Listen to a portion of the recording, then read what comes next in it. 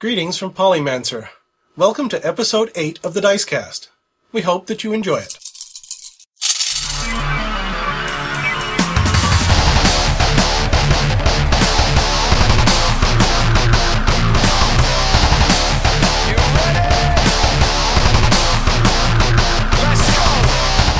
Episode 8, Polygraph Volume 1, Issue 2, featuring an interview with John Norman. This is 10% luck, 20% skill, 15% concentrated power of will, 5% pleasure, 50% pain, 100% reason to remember the day.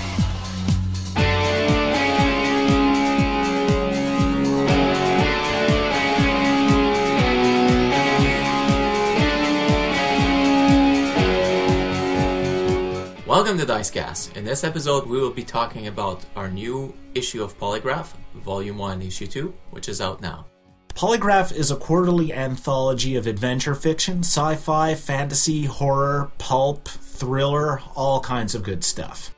Now, this new issue has some interesting stories. Let's go over them here. We've got, for those of you who are interested in some of the inspiration for a fantasy, The Wells at World's End, another part of that story. That's right, we have 3 more chapters of The Well at the World's End by William Morris. It's a classic fantasy tale, very foundational and influential on the fantasy genre as a whole. This will be followed by Visitors, a horror story by Anne Michaud. It's a great horror story full of all sorts of very, very scary imagery, the sort of thing that definitely could keep you up at night. Also followed by Road to Corinth, which is a high fantasy short story that was included in there. It's by Karen Gallant, and it's a great story about a band of adventurers who do what adventurers do. Next we have Grounded, which is a science fiction story. I'd say it's more hardcore science fiction story by Wes Weston.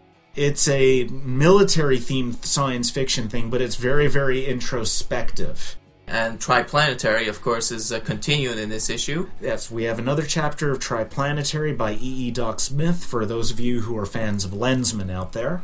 The Ideal, this is very interesting. This is one of the first cyberpunk, or proto-cyberpunk story that was out there, and we've got it in there. This is by Stanley Weinbaum, a very innovative science fiction writer, and yes, this story is one of the first things that it laid the foundations and has some of the themes that you find in cyberpunk literature and movies to this day. We also have reviews of the Judge Dredd America, which is a graphic novel. And I guess one of the most interesting thing in this issue of Polygraph is an exclusive interview by John Norman. Those of you who don't know, John Norman is the author of a series of books in the Gore series. Tell us a little bit about those. Yeah, so essentially the people out there who know about the Gore novels, we have an interview with John Norman. Does over 30 novels of the Gore series? He's been extremely prolific. He'll be discussing in this interview what inspired him, some of his personal experience related to writing the Gore stories, and some comments too on how his Gore stories have been adapted to the screen. It's all in there in this issue of Polygraph, and you can also see snippets of it on the Scribd in the Polygraph sampler. There are samplers of Volume 1, Issue 2 of Polygraph magazine available at Scribd and also at Issue. The links to these 2 sites are in the show notes, dicecast.blogspot.com. Another thing that should be said about the interview with John Norman, the Gore author, in this issue of Polygraph, is that if you have been looking around for interviews that he's done, they're very few and far between. He's done a couple of interviews in the last 30 years, but the Polygraph interview is actually one of the few that he's done in that period. It also clocks in, if you will, at 7 pages, mostly of John Norman speaking. So if you ever wanted to get the complete John Norman on John Norman with between 2 covers of one book, this is where you're going to find it, in Volume 1, Issue number 2 of Polygraph. So you can look for Polygraph on the magazine stands of your favorite bookstores. You can find Volume 1, Issue 2. We're all looking forward to putting out Volume 1, Issue 3 next quarter. You can look for an interview with Luis Royo, the famous fantasy artist, who has agreed to talk to us, and we're very excited about publishing that. So until then, have fun and good reading. Looking for more great gaming podcasts? Check out RPGpodcast.com. Now, as a special treat, we have an interview here with Anne Michaud. She's one of the writers of one of the stories called The Visitors, which appears in Volume 1, Issue number 2 of Polygraph. This is a horror story. This interview is relatively short, and there will be a full-length interview in Anne Michaud's first language, which is French, in another podcast that we will be announcing shortly. For this segment of the podcast, we are here with Anne Michaud. She wrote the story Visitors, which is one of the stories that appears in Volume 1, Issue 2 of Polygraph. Hi, Anne. Welcome to the show. Hey. So tell us about Visitors. Well, a friend of mine was telling me how she got 3 times it happens to her.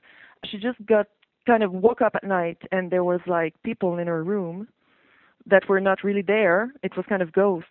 So my friend just woke up and there were ghosts in her room. Okay. And she freaked out. And she was telling me about it and I was like, "Oh my God, and what did you do?" And he was like, "All I could do was scream."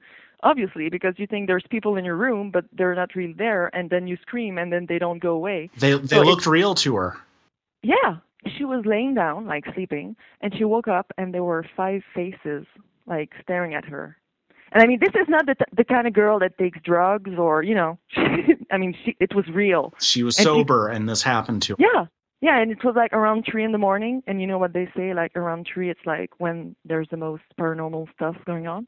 So she just woke up and there was like 5 faces looking at her. And she was not even like, she just kind of screamed because she wondered what they wanted, but they were kind of just curious. They weren't even mean.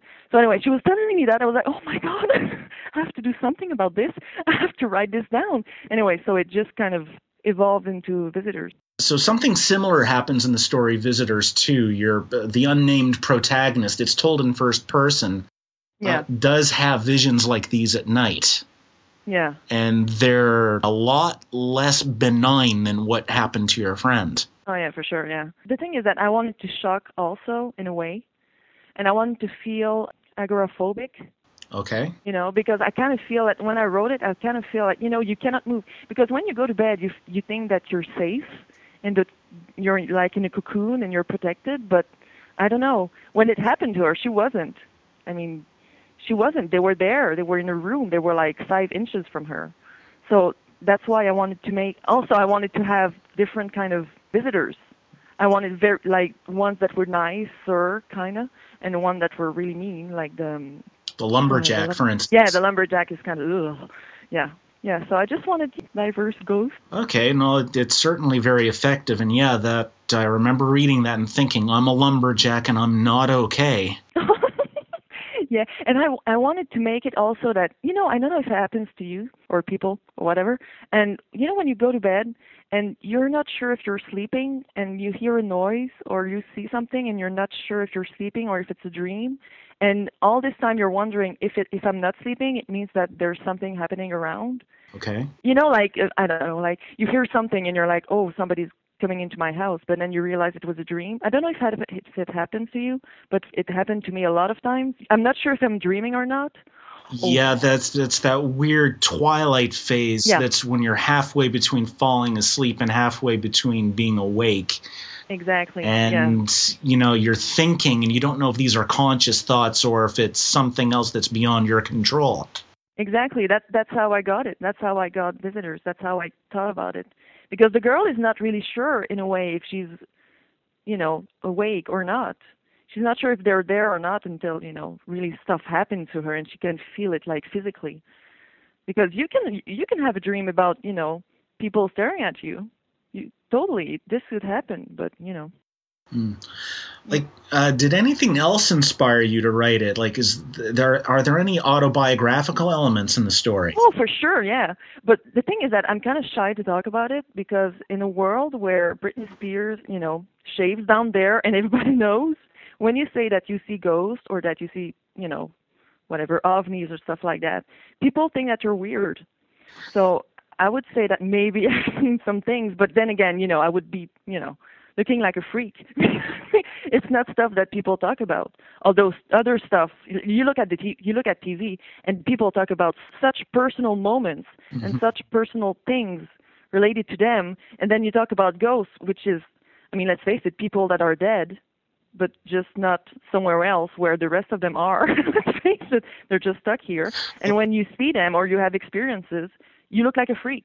So of course it's a little bit, I've lived some stuff, but I'm not gonna. This raises an interesting point about this form of literature, because effectively it does appeal to the voyeuristic sensibilities of the audience, of the readers.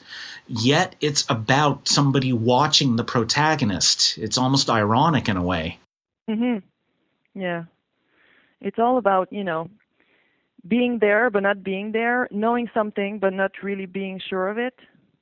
Because that's what I write about usually. I write something that at first you think this is what it is, you think that's what's happening, but then something else happens and it's like prejudice, you know what I mean? It's like you think that's what's going to happen and you think that person is like that, but then something else happens and it was just like a facade or whatever. It was just... Oh, that's what adventure fiction is all about, though. You think you know what's going to happen next, then poof, something. Oh, but it depends. It depends. Some books, let's face it, some books and some short stories are just like to the point, and you think that's what's going to happen, and it happens. Let's face it. A lot of I don't know. I read a lot, and I see a lot of. Maybe I just can't figure out what's going to happen, but a lot of things sometimes. All right. Well, did anything special happen while you were writing Visitors that changed your direction? What do you mean? Well, did you experience any problems writing it that, you thought you were going to write it in such and such a way that this was going to happen, then you came to some kind of juncture where you said, no, that's not going to work. I have to do it differently. Well, I wanted her to die at some point, but that didn't work. Because let's face it, what can a ghost do to you? Oh, well, I'm not talking about the movie. What is it? Paranormal Activity? Okay. I'm not talking about that. Talking about my thing. From what I experienced and what my friends experienced, they can do nothing. Okay, I just hope they don't hear me right now. I'm gonna freak out. You know what I mean? Nothing happens really. You just see them and you just hear them. So I wanted her to die, and I was like, no, it's not gonna work in a way. If I kill her, I just wanted her to be like, this could go on forever. Okay.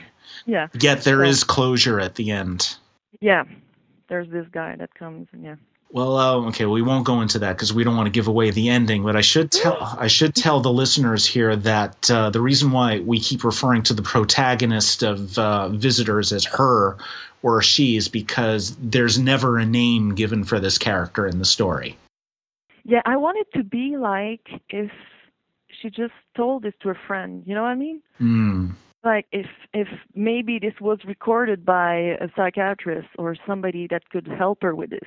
It does have a very conversational tone to it. Yeah. Well, yeah. I have a master's in screenwriting. I've been writing scripts for like 5 years, so of course there's going to be that kind of it's how do you call it?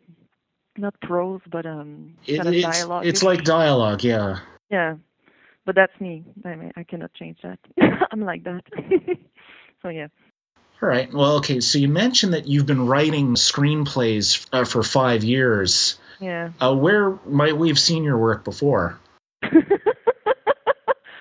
Oh, I wish. Oh my God, that's so sad. Well, I wrote and directed and produced 3 shorts. Okay. 3, yeah. And I've been finalist in a couple of contests, but it's who you know in that business.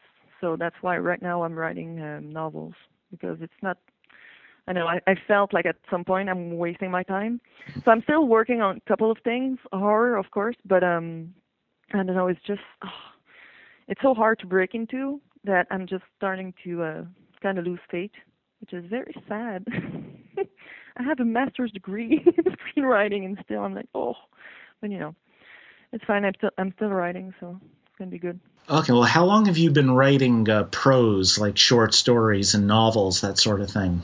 Well, I would say 3 years. Visitors was my first short story. Oh, really?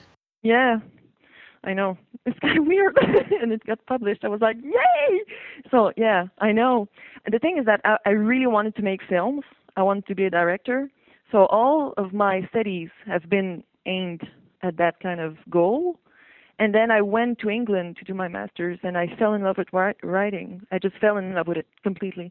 And I was writing a lot of course, scripts. And then I thought of Visitors, and I wrote it when I came back here. And then, I don't know, since then, I've written quite a few. I'm writing my third novel right now. I have 3 collection of short stories. So, yeah. Okay. Yeah. What else have you done that's been published before? That's it. Because I've been concentrating so much on my novels that, you know how it is. It's so hard. I mean, it takes so much time to just like send stuff out. Right. You know, the printing and so yeah, that's right now for the last 2-3 weeks I've been sending stuff. I'm waiting to know if it's going to work or not, but you know, I'm always writing every day. Yeah. So it's important for you to write every day no matter what. Oh, hell yeah. Yeah. I haven't taken a vacation for the past 6 years. And except like a couple of days here and there, but I write, I would say 5 to 6 hours a day. Wow. Yeah, I know. I live for it. I really fell in love with it. I just, you know, I used to go out and have a life. Now I'm just writing. Seriously. It's a bit sad, but I love it. I just love it. It's just, yep. Well, who are some of the screenwriters who you'd say have been influences on you? Screenwriters? Oh, we can talk about writers if you want. Not influence, but right now I have to talk about him because I'm just so in love with him. Neil Gaiman. Okay. Of course, you know him. Yeah. I've just finished reading all of his books. I'm just in awe with him. Oh, I love him. What is it that you like about Neil Gaiman's works that you singled him out in particular? He can write about anything, and it's always good. It's for like kids 8 and up, and it's really good. It's for adults. It's really good. Everything. It's always magical. He's magic. He's really magical. I love him. I just do. What sets him apart from other writers that you've been familiar with, though? Everything, like you read just the first page and you really want to read the rest of it. Okay. And sometimes I find that a lot of books, it takes a good chapter or 2 before that happens.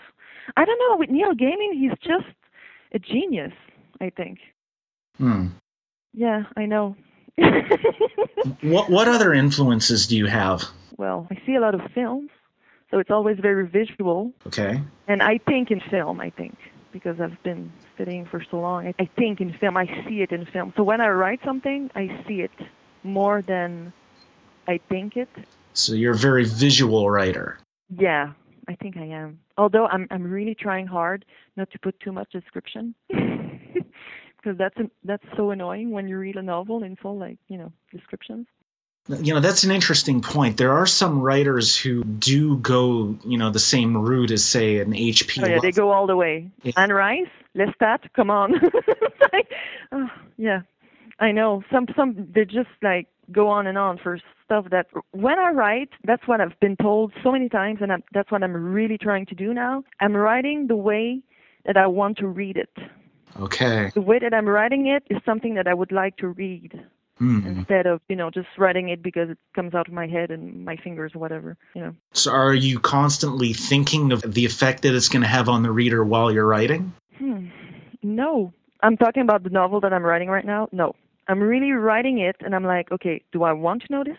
Do I want to see this? Do I want to hear her say this? You know what I mean? I really want it to be, because they say that you have to be passionate about it. They say, yeah, I know, who's they? But whatever. They say that you have to be passionate about it. You have to write it for somebody like you.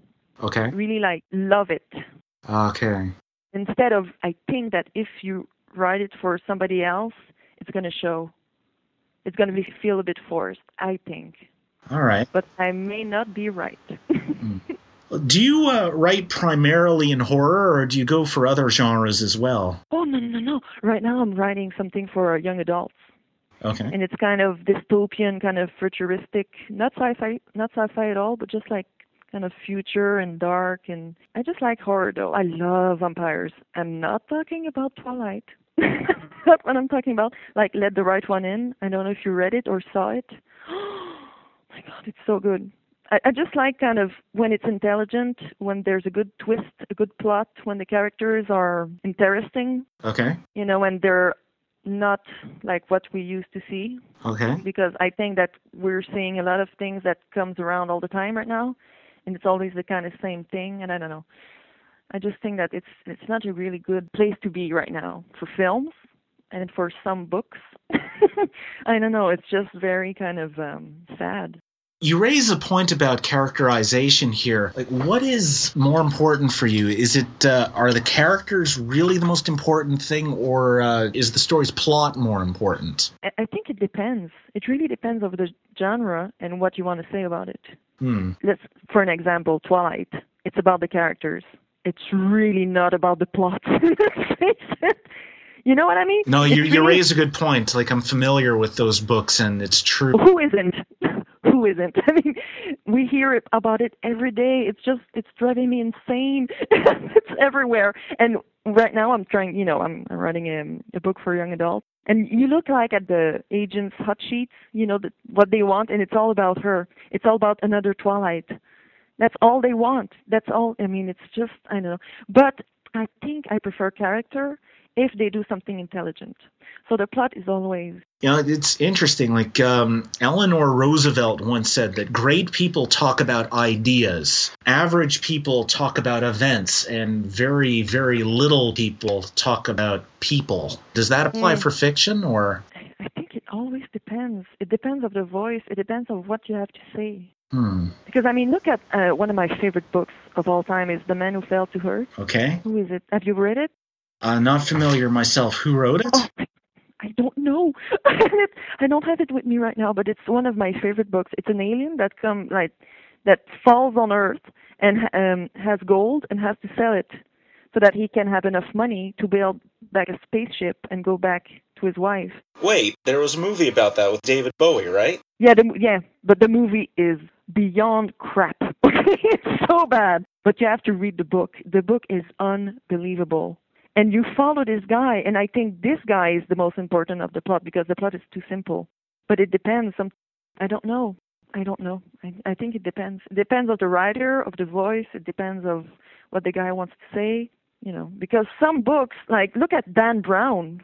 I mean, this is plot-driven because let's face it, the characters are not really. There's one layer at most. You're talking about Dan Brown, who wrote the Da Vinci Code and related works, of course. Yeah. All right. I mean, it's all about what's going on, but the characters, we have seen them a billion times. There's nothing new about them. They're stereotypes. Yeah.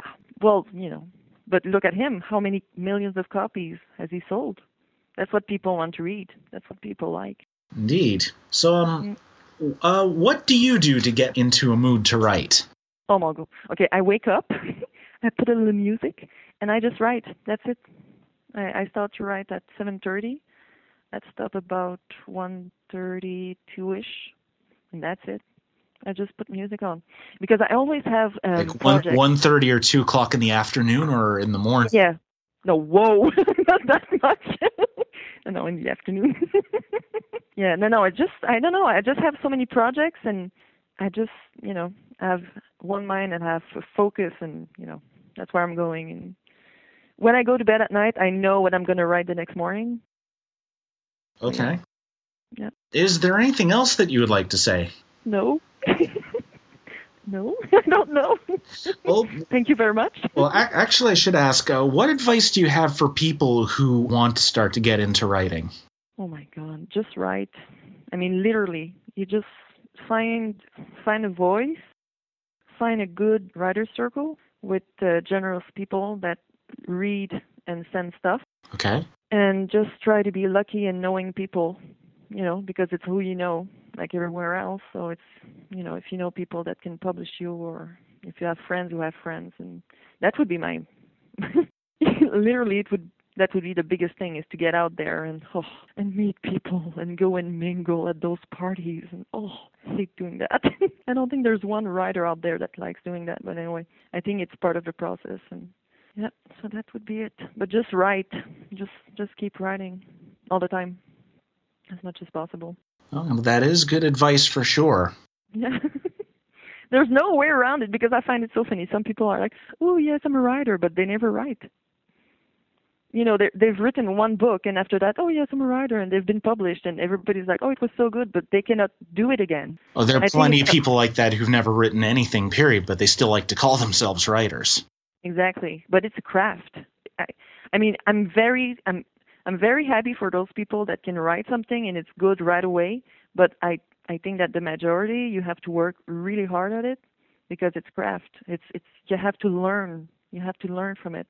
And the only way you learn from it, it's not necessarily by reading about it or maybe going to a few classes, but not, overdoing it. It's about really writing, I think.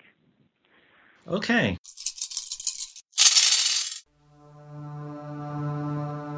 Announcing Conjurations, a gaming convention to be held this spring in downtown Montreal, Saturday and Sunday, May 15th to May 16th. Role-playing games, miniatures, board games, LARPs, and much more. You can find more information at www.ggconventions.com, and if you're interested in running something, send an email to conjurations@ggconventions.com.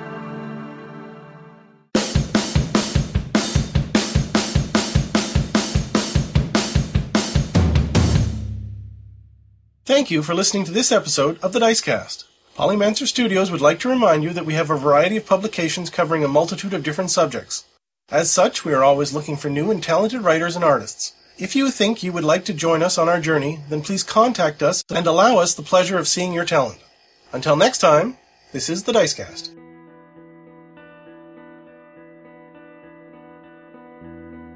Well, that's all the time we have for this segment. You can find out more about who we are and what we do at our website, www.polymancer.com, as well as our main corporate website, www.polymancerstudios.com.